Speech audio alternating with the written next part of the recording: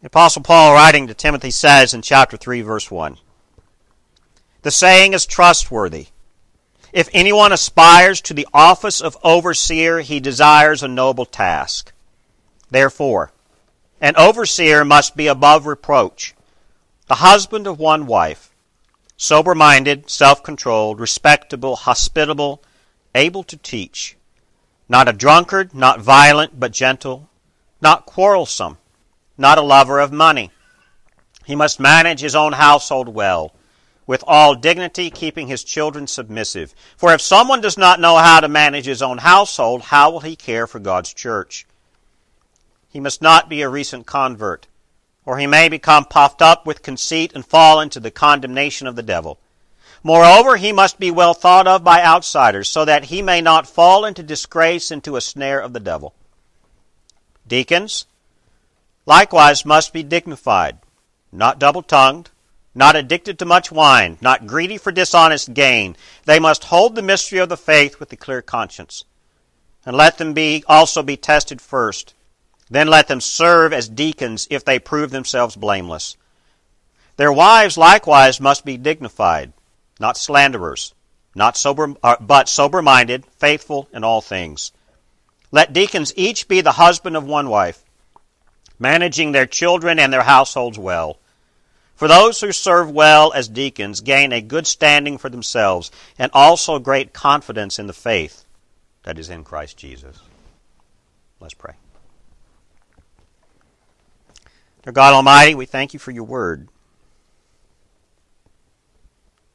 We also thank you, Father, for teaching us what it means to be servants in working in your kingdom. Each and every one of us here, Father, who are Christians, know that there is a calling on us not only to love Jesus Christ and respect him as our Savior, but also to proclaim that message to the world. But dear God, if our life and our way of living and our way of doing does not honor Christ, does not reflect the love of Christ, then dear God, we do not proclaim your gospel at all. So God, I pray this morning through your word that as we look at Paul's instructions on church leadership, that those of us who are not in church leadership also remember that this message is for us.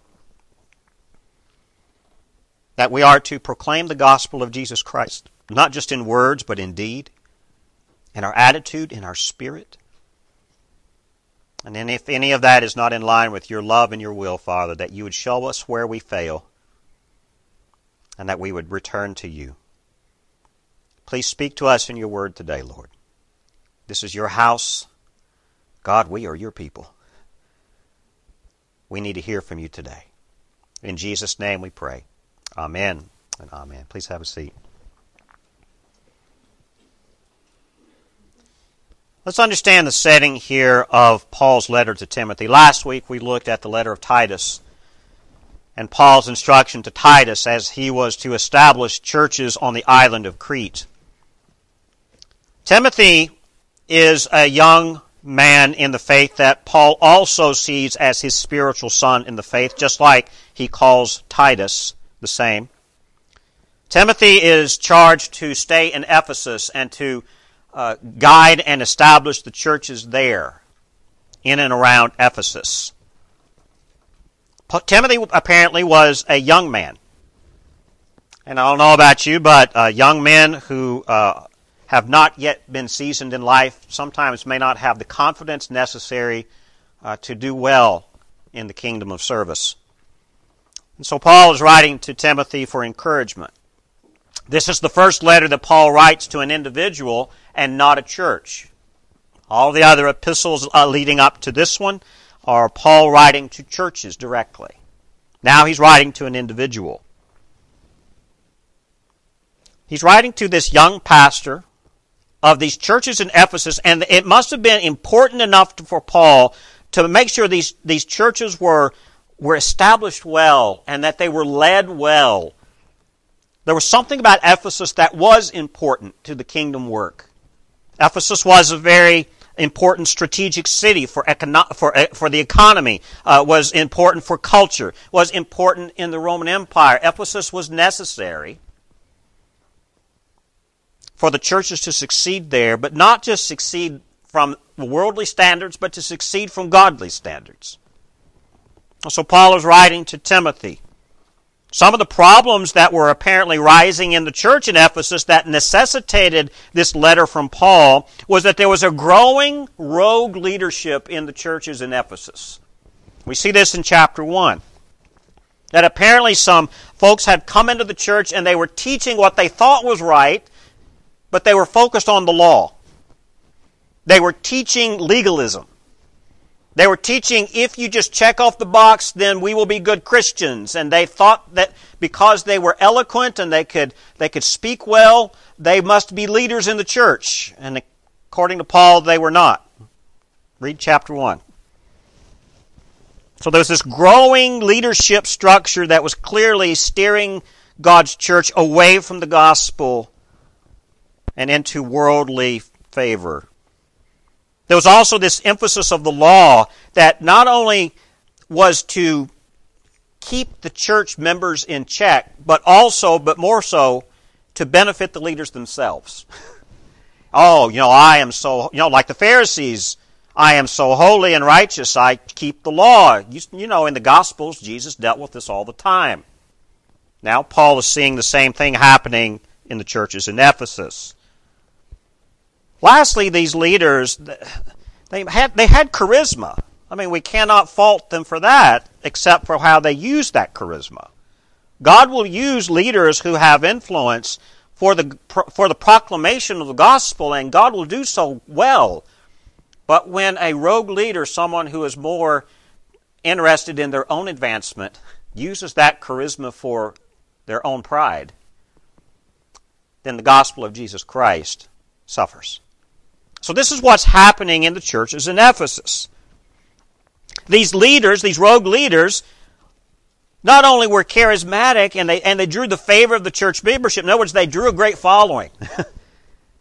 And they drew such a great following that the people made sure that they were paid well. That's part of the problem here. Now, I am not one to say that leaders of the church are not to be paid. I mean, Paul speaks about this often, that apparently Peter was supported by the churches as a whole to the point that he was able to travel freely with his family. His wife traveled with Peter all the time. So there's nothing here in Scripture that says that leaders should not be paid if necessary. Not all congregations can do so. The problem here is that these charismatic leaders, these false leaders, were in it for the money. They were in it for the fame. They were in it for their own pride and arrogance. You see the problem? What Paul is writing about to Timothy here is he's giving us examples of what good leaders are in Scripture, not just for a leadership sermon. Right? I was telling Rhonda as I was thinking through these sermons over the last few weeks, I said, really what I'm thinking through, I'm really afraid because these sermons really are geared mostly towards seminarians, those who feel like a calling into the deaconship or into the eldership, those who feel like a calling into leadership. These are passages that we study together. But I think there's a lot here in this text and in the last sermons for the last few weeks that is beneficial for the church as a whole. From here in 1 Timothy, Paul is actually showing us what are the good examples of leadership in contrast to the false leadership of chapter 1, not to teach about leadership per se, but more importantly to teach what does it mean to be a good Christian. What does it mean to have the right heart of the faith? What does it mean to live out the example of Christ to others? It begins with Jesus Christ calling leadership as an example to the flock, and the members likewise are encouraged to go and be the light of Christ. So what we read here in these qualifications for leadership, we should not just set off in a compartment, that's just for people who are going to be pastors, and that's just for people who are going to be deacons. That has nothing to do with me. No, I think it has everything to do with all of us. What is the heart of the Christian? What does a good life of a Christian result in? So, what Paul teaches here are three things. Number one, what should a leader teach? Because clearly the problem here is that the leaders were not teaching the truth of the gospel. So, number one, what does a leader teach? The second thing is, how should a leader live? Clearly, these false leaders were arrogant. They were prideful. They were in it for the greed. Lastly, what is in the heart of good leadership? Now, you could also substitute these words for leader and leadership with what should a good Christian be taught? Or what should a good Christian teach? How should a good Christian live? What is at the heart of a good Christian? You could use this same idea here. Number one, what is at the heart of what Paul's message is here, not just in Timothy, but throughout many of his letters, and 1st and 2nd Timothy and in Titus, these pastoral epistles, Paul is actually teaching that the gospel is for those that the world would not think the gospel is for. The gospel is not for the eloquent and the rich and the well-mannered like these false leaders were teaching. The gospel really are for murderers and thieves. Ponder that for a minute. The gospel is not for the elite. The gospel is for those who are the opposite of the elite. The ones who are most in need of the gospel are those who are in most need of salvation. And who is more in need of salvation but murderers and thieves? Liars? That's the gospel. The gospel is not for respectable people, according to Paul. The gospel is for those who are not respectable. Now that shocks a lot of church folks. All right? A lot of folks who are not respectable won't go to a church because those respectable people don't want them there. It's that simple. I've talked to many people in this room. Several of us are here because they just didn't feel like they belonged in any church because they weren't respectable enough. I hope that Sovereign Grace Baptist Church is a place where those who are not respectable come. Amen? You know what? If they're a little rowdy, that's fine. Sometimes we Christians need a little stirring up. We need some rowdy folks. No. If the babies cry, let the babies cry. It's all right. Okay? And if necessary, I've seen mamas, you've taken your babies outside on the porch, that's fine. We've got a place downstairs. But you know what? Children are children. I love the fact that parents, meaning the parents, that you're teaching your children to be respectable. That's still a good thing too. But all the more reason the gospel is for those who are not respectable. Here's what Paul says. These false teachers emphasize law-giving and rule-keeping. And they emphasize that the righteous are those who were the elite. See, Paul here encourages the opposite. He encourages the emphasis of the gospel for the less than. Those who really, really deserve mercy is who need the gospel. And what Paul is teaching Timothy is, he says, to teach well and to lead well requires that a good leader is to understand the mercy of God in Christ to sinners. This is the first point I think we need to figure out here in 1 Timothy chapter 3. Anyone who is called to leadership to teach the faith to the church must himself understand the need for mercy. Anyone who is called into leadership into the church who does not know that they are a sinner in need of grace and mercy is someone I don't think is ready to teach the gospel. Some of the greatest teachers and leaders of the church, not just in Christian tradition, but go all the way back even into the Old Testament, into the Jewish tradition. Who does God call time and time again? It's not the ones who are the elite and the beautiful. He calls those who are the less than and the weak. And he raises them up into great prominence in His kingdom. So when it comes to teaching, Paul is saying here that those who are called into this nature or this office of overseer in chapter 3, the idea of overseer is also the idea of the elder. The word here is the episcope. The one who is, in our tradition, traditionally it's the pastor. But I do like to see that in the Baptist church we're beginning to see more and more of a group of elders leading the church together. Not necessarily a group of pastors per se, but a group of elders, men who will lead the church in teaching and in spiritual health. The leader here, when they are teaching, their lives must also match what they teach. This is the second point. Right doctrine must be matched with right living. The Christian, in other words, the words of the Christian, must also match the actions that they live out. Because a Christian's actions will teach either the truth or a Christian's actions will teach something else.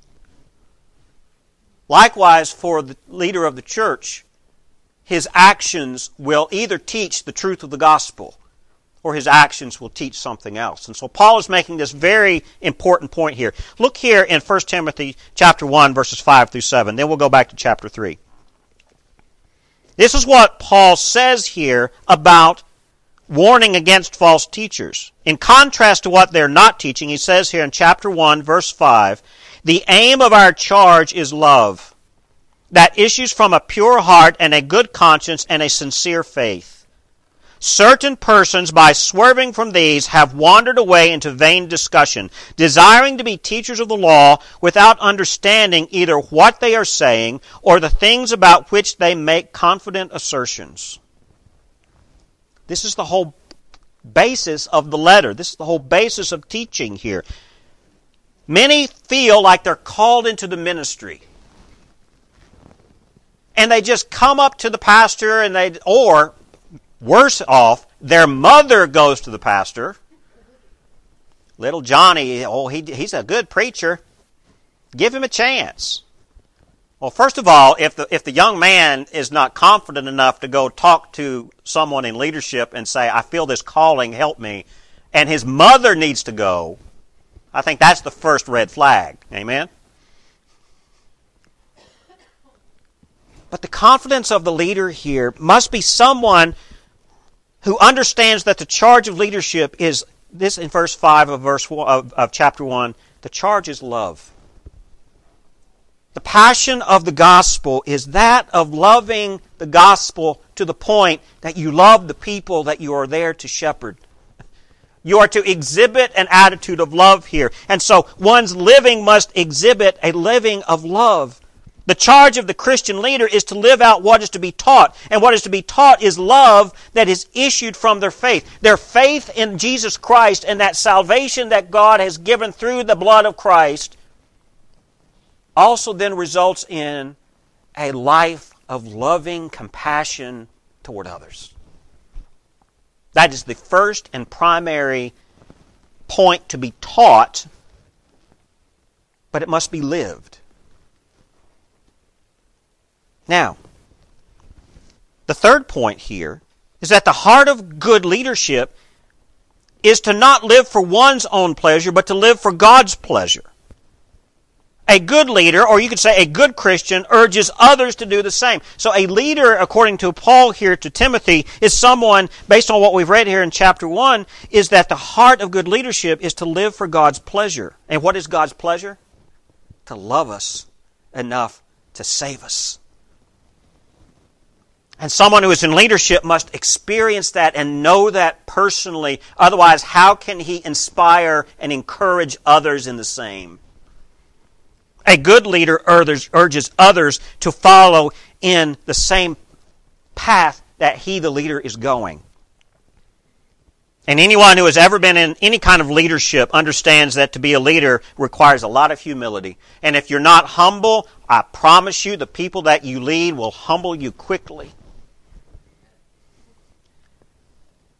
Moms and dads, can we say the same thing about our loving children? We want to serve them. Think about parents, you're leaders in your home. You want to serve and love your children, but how often will your children humble you as a parent?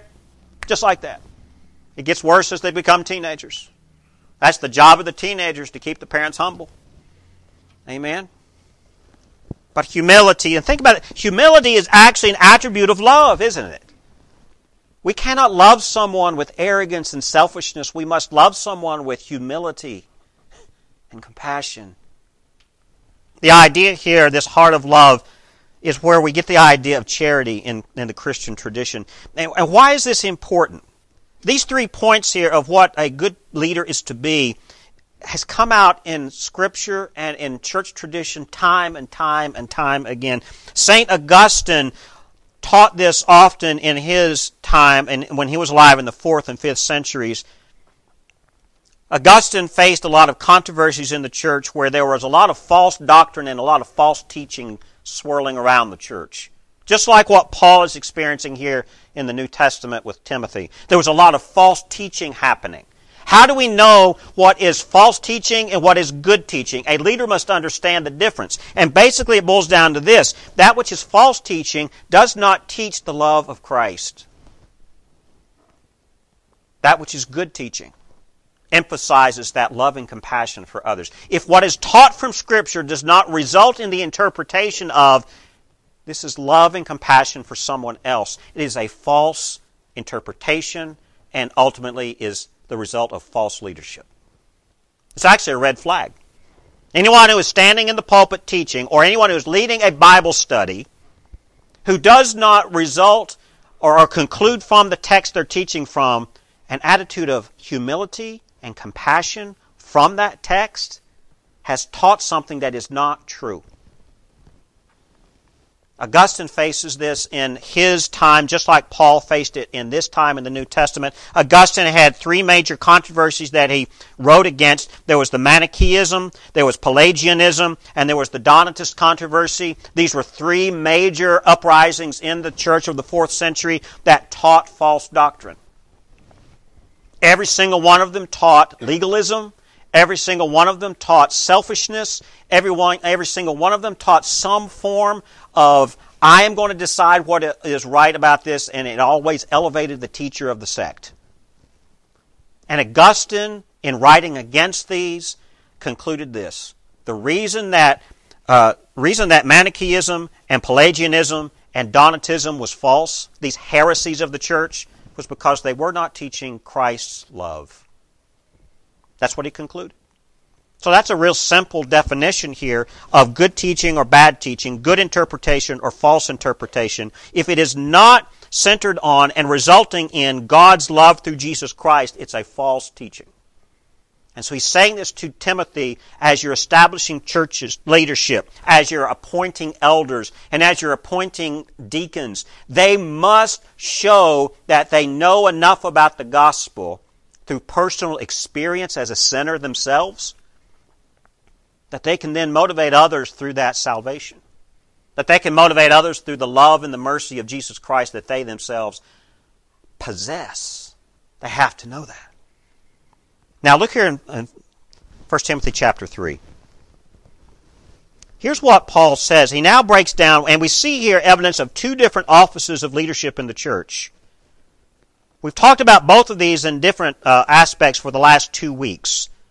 In Acts chapter 6, we know that deacons were established as those helpers to the apostles so that the apostles could focus on prayer and teaching and the spiritual matters of the congregations, whereas the deacons took the responsibility for the material needs, feeding those who were hungry, managing the benevolence. So there was a clear distinction here between 2 different responsibilities of leadership, both sharing the same mission of proclaiming the gospel. The first office here, those who were apostles, you could say now the office that comes into place here are the overseers or the elders. I will argue that the office of the apostle ceased when the first apostles died and the canon of Scripture was complete. Because the role of the apostle was one who was to proclaim the words of God to the people. Well, we've got that now. I will not agree with those who say that there are modern apostles. If there are, then I would be very, very leery of who they are. I would run them through a test. Deuteronomy tells us exactly who is the true prophet and who is not. I would go to Deuteronomy and figure that out. I would compare them to everything, and I don't know very many people that would pass those tests. Some prophecy from the Lord that is not in Scripture, that is supposed to be new to the Word, I would be very, very, very cautious there. So this office of elder or overseer, I think, is kind of the natural progression from the apostles into the bishops or the leadership or the elders of the church. The other idea here is the idea of the bishop. I mean, our tradition doesn't have bishops anymore, but we do have pastors, elders, and deacons. Chapter 3, verse 1, Paul says this, "The saying is trustworthy. If anyone aspires to the office of overseer," some translations may say bishop, or some translations may say elder, "he deserves a noble task." It is a noble office to seek. But in contrast to the false teachers that Paul talks about in chapter 1, these overseers, these elders, should not be seeking it on their own motivation. They should be drawn by the Holy Spirit into this, usually discerned and verified by the congregation witnessing the Holy Spirit moving in them.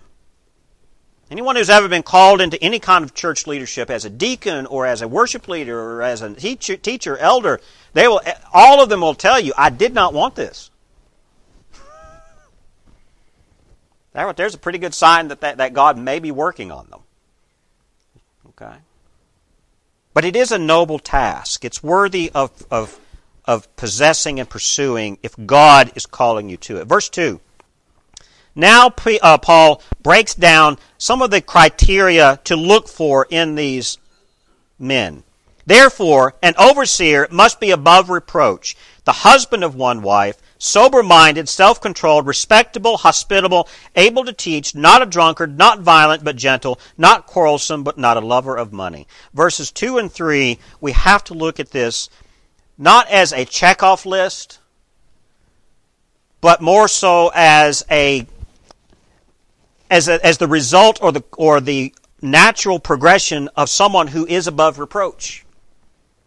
These are natural attributes of someone who is above reproach. In other words, we don't need to go down through the list on the application and say, okay, are you the husband of one wife? Check. Are you sober-minded? Check. Are you self-controlled? Check. That's not what we're doing here. It's more of a definition of a greater attitude or a greater spirit at play. In other words, the overseer's personality, his spirit, must be in tune with God's spirit, and if that is the case, all of these things will naturally be taken care of.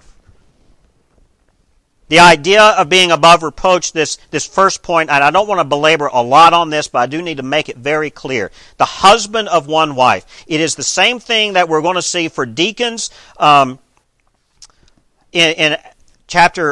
verse 8 and through 11. He's going to talk about the same thing there.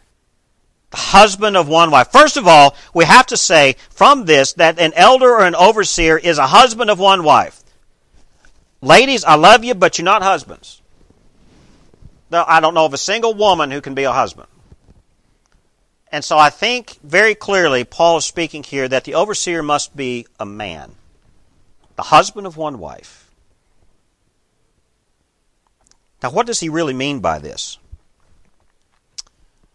What Paul is talking about here, about the husband of one wife, he's first of all, he also in chapter 2 lays down the differences between men and women in the church leadership.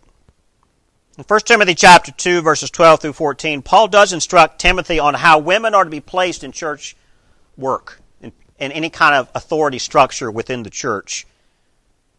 Paul makes it real clear in 1 Timothy chapter 2. He says, women are prohibited from teaching and ruling men in the church. Verse 12 of chapter 2.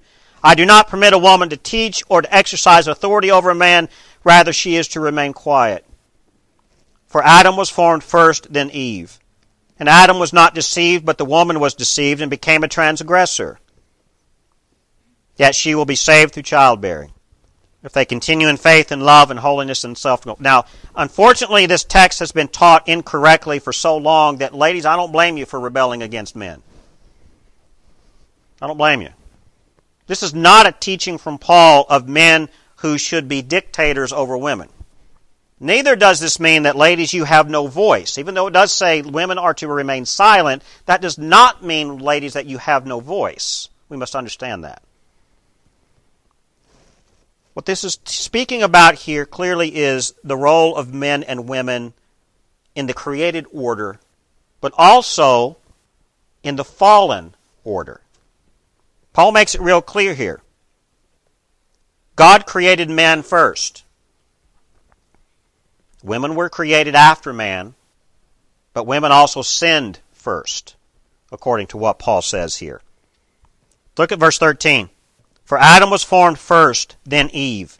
Verse 14. And Adam was not deceived, but the woman was deceived and became a transgressor. So because of that order of creation and the order of the fall, Paul is arguing that the leadership should be men. Now, what does that say, men? That means that we have a responsibility to be Christ-like, to lead our wives with love and compassion, that we are to teach as God wants the Word to be taught, and to lead our homes in the way that God expects to be led, because Adam failed. Adam did have a role there in the fall. Even though the woman sinned first, it was also the man's responsibility to lead his home and say, no, honey, we are not going to eat that fruit. So he also failed. Now, back in chapter 3, verse 2, the qualification of an overseer to be above reproach must mean that he's the husband of one wife. Does that mean in order to be respectable, you must be married? Not necessarily. There are a lot of leaders in the church that were not married. Jesus himself never married. Paul himself never married. We have example after example throughout church history of single men who have been great leaders of God's kingdom. That does not mean that a leader must be married, but if he is married, he must be the husband of one wife. Now, this has been understood and taught that divorce disqualifies anyone from church leadership. I want to address that. I will say this. Divorce is not good. Anyone who's ever been through one will tell you. The children of divorce will tell you. It's not a pretty thing. Does that necessarily disqualify someone from church leadership? I want to say no, but possibly. I would say just divorce itself is not going to disqualify you, but a pattern of divorce, I think, might. Someone who's been married and divorced and married and divorced and I'm married, I love you, but I don't love you. That's a pattern of an attitude and a personality that is not good leadership. The thing about divorce, though, is in this context of the Scripture, divorce was not common in the ancient world. So it really wasn't even considered. Divorce just was not prominent in Roman culture and in Greek culture. It just did not happen that often. So it wasn't really a point to be debated. The problem is, in our current culture, in our modern times, divorce has become very dominant. That's why it has become a point of discussion. Anyone who has been divorced, I say, does not automatically disqualify them from leadership. I say we have to look at it case by case. Did the divorce happen before they were a Christian? Maybe they were divorced when they were a young man before they came to faith. Do we disqualify them? I don't know. We have to look at it case by case. I don't think so right off the bat, but we have to look at their heart. We have to look at their life. We have to look at who they are today, not who they were 20 years ago. I think that's the point. Now again, I belabored that a little bit longer than I wanted to. I did bring this up a week or two ago, but this idea of the leader, the deacon, the elder, they both must be a husband of one wife. What do you do then when someone who has been widowed, their wife passed away? We have many, many examples throughout human history of plagues and death. Do you just say, okay, you've lost your wife through death, now you can no longer be a leader in the church? That was told to me once. I lost my wife to cancer years ago. God brought me a new wife 4 years later. I was told I couldn't be a leader in the church because I was no longer married. I shook my head. I said, I don't understand that. Now, wise people stood up and countered that and said, no, that's foolish. Thank goodness they did. But that's what I'm saying. That's the thinking that's happening. We get so bogged down in the details of our current situation of divorce and marriage that we forget the point that Paul is making here. He's saying, what is the spirit of the man who is called to the leadership? Is he above reproach? That's the point. not whether he was married or not. Is he above reproach? That's the point. When we see here in verse 2, therefore an overseer must be above reproach, that's the theme. Everything that follows that in verse 2 and in verse 3 are really just indicators of what it means to be above reproach. But instead we look at those tree details and miss the forest here. They must be sober-minded. They must be self-controlled. They must be respectable. They must be hospitable. They must be able to teach. I think that's important if you're going to be an elder. Now, teaching takes a lot of different forms. Does that mean that you have to be a preacher? Not necessarily. Caleb teaches us through music. I've seen men teach in a Bible study session. I've seen men teach in a one-on-one discipleship situation. I think teaching can take various forms, but it means that the person teaching understands what they're teaching. They're understanding the gospel. They're understanding the Word of God. They're understanding the point of love here. Verse 3, the elder must not be a drunkard. Enough said? Must not be violent, but gentle, not quarrelsome, not a lover of money. The point here is that an elder must be above reproach. That's what we got to take away. Verse 4. The second part of being above reproach here is that he must manage his own household well, if he has a household. How does he manage his life? How does he manage his life with his spouse, with his children? He must manage his household well. And how does he manage? He manages with dignity. He manages by keeping his children submissive. For if someone does not know how to manage his own household, how will he care for God's church, according to Paul here in verse 4 and 5? Well, the point here is that the leader, the elder, must have an exemplary marriage. Now, does that mean that the elder's marriage is going to be perfect? Ask Rhonda if our marriage is perfect, and then decide if I can continue to be your pastor. I don't know of anybody who has the perfect marriage, but is it exemplary? Do they work through their family problems in a Christ-like way? Do they love each other enough to forgive each other? Do they run their household well? Are they a good example to others in their marriage? That's the point. The second point here is keeping his children submissive. Now, here's a point that I really want to mention. There are many who will take verse 4 here and say that because someone's children are not Christians, they are not qualified to be an elder. Now, I want to address this. Clearly, we have the example of Eli in 1 Samuel, right? Eli's sons were rebellious, and God transferred his favor off of Eli's family and called Samuel, and then later David. Does that mean that Eli himself was rejected by God? I don't think we see that. In 1 Samuel chapter 2, verses 12 through 36, God clearly rejects the sons of Eli. And Eli himself actually rebukes his children. Now, do his sons get to where they are because of Eli's failings? I think so. But when we read here that Eli himself, in his old age, calls his sons to task and challenges them and begs them, please don't keep doing what I hear that you're doing. You are blaspheming God. You see at the end of that the sons rejected their father's advice. Now, God's favor shifted from the family of Eli to other prophets. But that doesn't mean that God rejected Eli himself.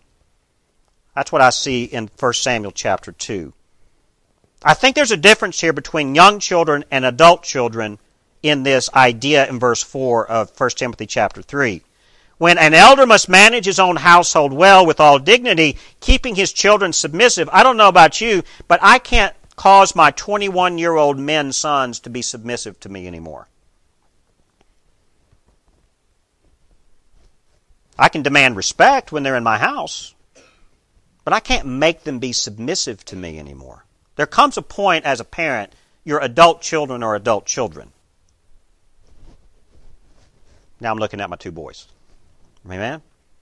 When they're in your home and they're growing up in your home, then I think there's a point. If your young children are rebellious and wild and you're not keeping them in some form of control and submission to the authority of the home, then I think you could question, are they qualified to lead the church? I think that is something to look at. But I have also heard it taught that those who have adult children who are not Christians are no longer qualified to lead. I've talked to men I said, you know what, you are a deacon. You're a servant at heart. Why don't you serve the church? No, my children aren't Christians. I'm not qualified. They just kind of totally discard the whole idea because of what something has been taught. I think we get so caught up in the legalism here.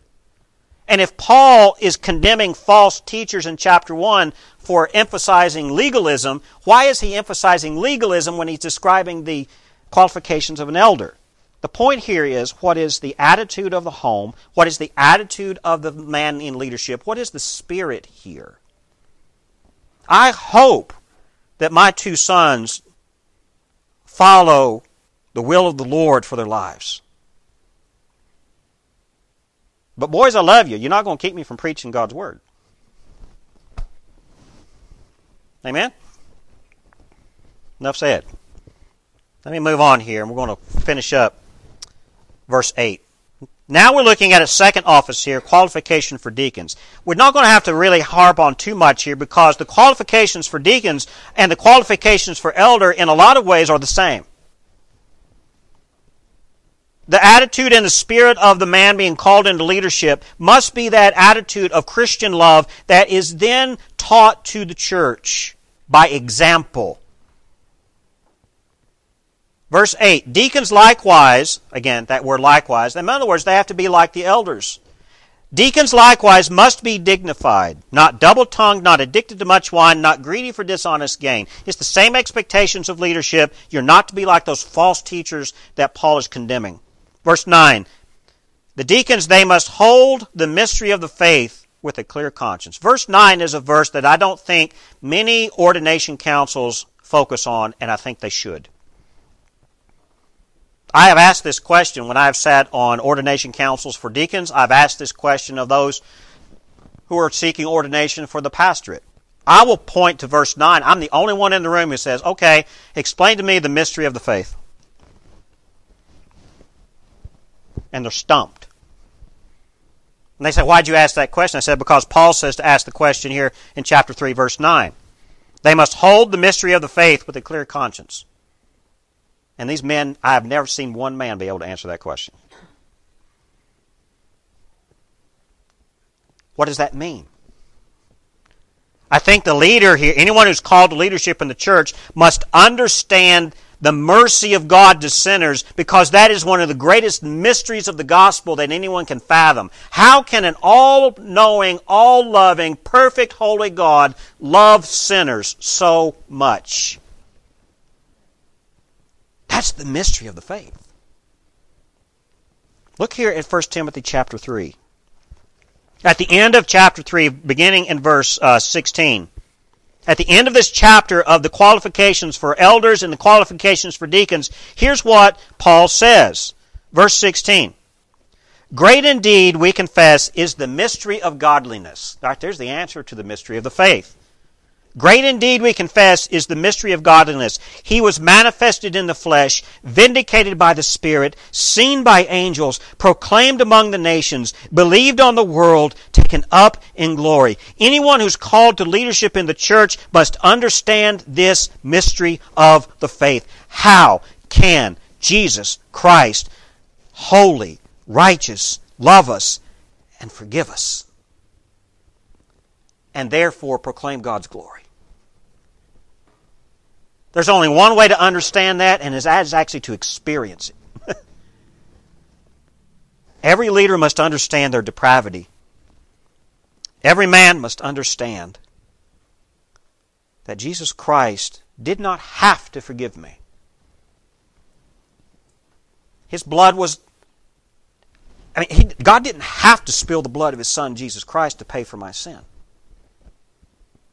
But somehow He did. I don't know why, but He did. That's the mystery. And that's the qualification of a good leader. Any leader who wants to preach the gospel, any leader who wants to serve as a deacon, must understand that key point in order to honestly love others. Without that, they're not leaders in the church. I think many of us in this room know of those who have been in leadership in other churches, and we're shaking our head going, how in the world did they get on the deacon board? And further, why do they stay on the deacon board? And the answer always is the money. We're just speaking truth here, amen? So when it comes to the leadership in this church, as we are establishing ourselves as God's kingdom here on the corner of Wall Street and First Avenue, are we going to be known as that church that calls deacons and elders because they've got a good paycheck? Or are we going to call people into leadership who understand the mystery of the faith? I'm going to let that rest with you for a little bit. So as we're praying this through for the next year as a church, some men have expressed interest in being ordained. Others have not, but I'm going to talk to them. Because I see the love of God in them. I see that they're serving the church already. And we're going to begin that process by the beginning of the year. And I want us to establish this because, folks, for the last 12 months, and I've said this from the pulpit, and I've talked to many people here one-on-one, I'm tired. I can't do this by myself. Everyone's pitching in, and everyone's doing their thing, and I love it. But now I think it's time to get a little more structured, and I think it's time to be a little more ordered, and let's try to work together so that we serve each other well, and we proclaim the gospel. Amen? Lastly, I want to close with this point. Verse 11 and 12, the last qualification for the deacon, and nobody focuses on this point either, but it's the same point for the elder in verses 1 through 7. Their wives likewise must be dignified, not slanderers, but sober-minded, faithful in all things. Let deacons each be the husband of one wife, managing their children and their own households well. Ladies, if your husband is called into leadership, you are too. Enough said? Ladies, if your husband is called into being ordained in the church, it doesn't mean that the ladies will be ordained, but they are called to work side by side as the partner of their husband in ministry. Ladies, you can't be gossips. The last thing we need is for somebody in leadership to be fighting their wife at home because she wants to go blab everything that he talked about in the deacons meeting. Serious, amen? If there are things being talked about in leadership meetings, men, you need your wives to confide in, hey, I'm wrestling with this, will you pray with this for me? But ladies, that doesn't mean you go out and share it to everybody. Some of the men are grinning and some of the women are going, yeah, I know some of those ladies, yeah. Amen? There are things that leaders deal with, and they deal with it because the flock doesn't need to. That's one of the callings of someone in authority. They deal with the hard decisions. They deal with the hard situations. And a lot of times, that's dealt with behind closed doors in prayer. Ladies, that don't mean that the world needs to hear. And guys, too. I mean, you could say this to the men. They don't need to be gossips either.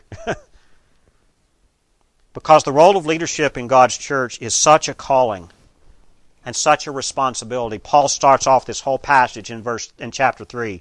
It is a noble task to be called to.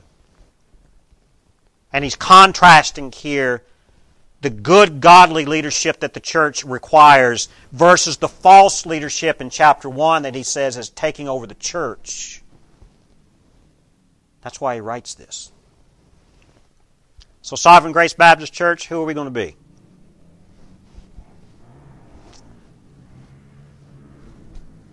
Wheelie's going by. Are we going to be that church that focuses on the love of Christ in all that we do? Or are we going to be that church that wants to run politics?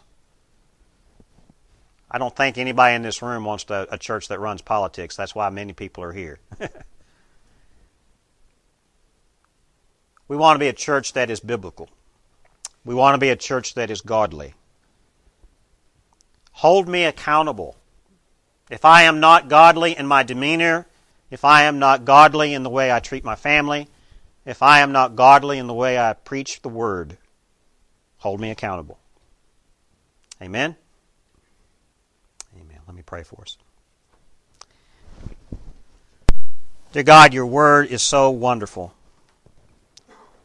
And we do need to be reminded, Father, often that we serve an almighty God who had enough mercy to pull us out of horrible, sinful situations. Your grace covers our sin. Now for that, God, I pray that you would remind us all in this room that that is the message that we live, that is the message we teach others, that is the message that drives our families and drives this congregation. And I pray, dear God, that you love us and teach us that. As we move forward, God, as a church, I pray, God, that you would be laying the groundwork, the foundation necessary on your word, that we can stand firm for the truth of the gospel while still loving others. Strengthen those that you have called into leadership, Father. Strengthen those that you have asked to come and deal with things in the church that must be done. I pray, God, that you would raise up good leaders. We have some men who are already good deacons. They just don't know it. We have some men who are good elders, and they need to be inspired and taught to. I pray, God, that you would just make this church yours. Shape us in the way that you want it to be shaped. Shape us, God, in the way of your word. In Jesus' name we pray. Amen and amen.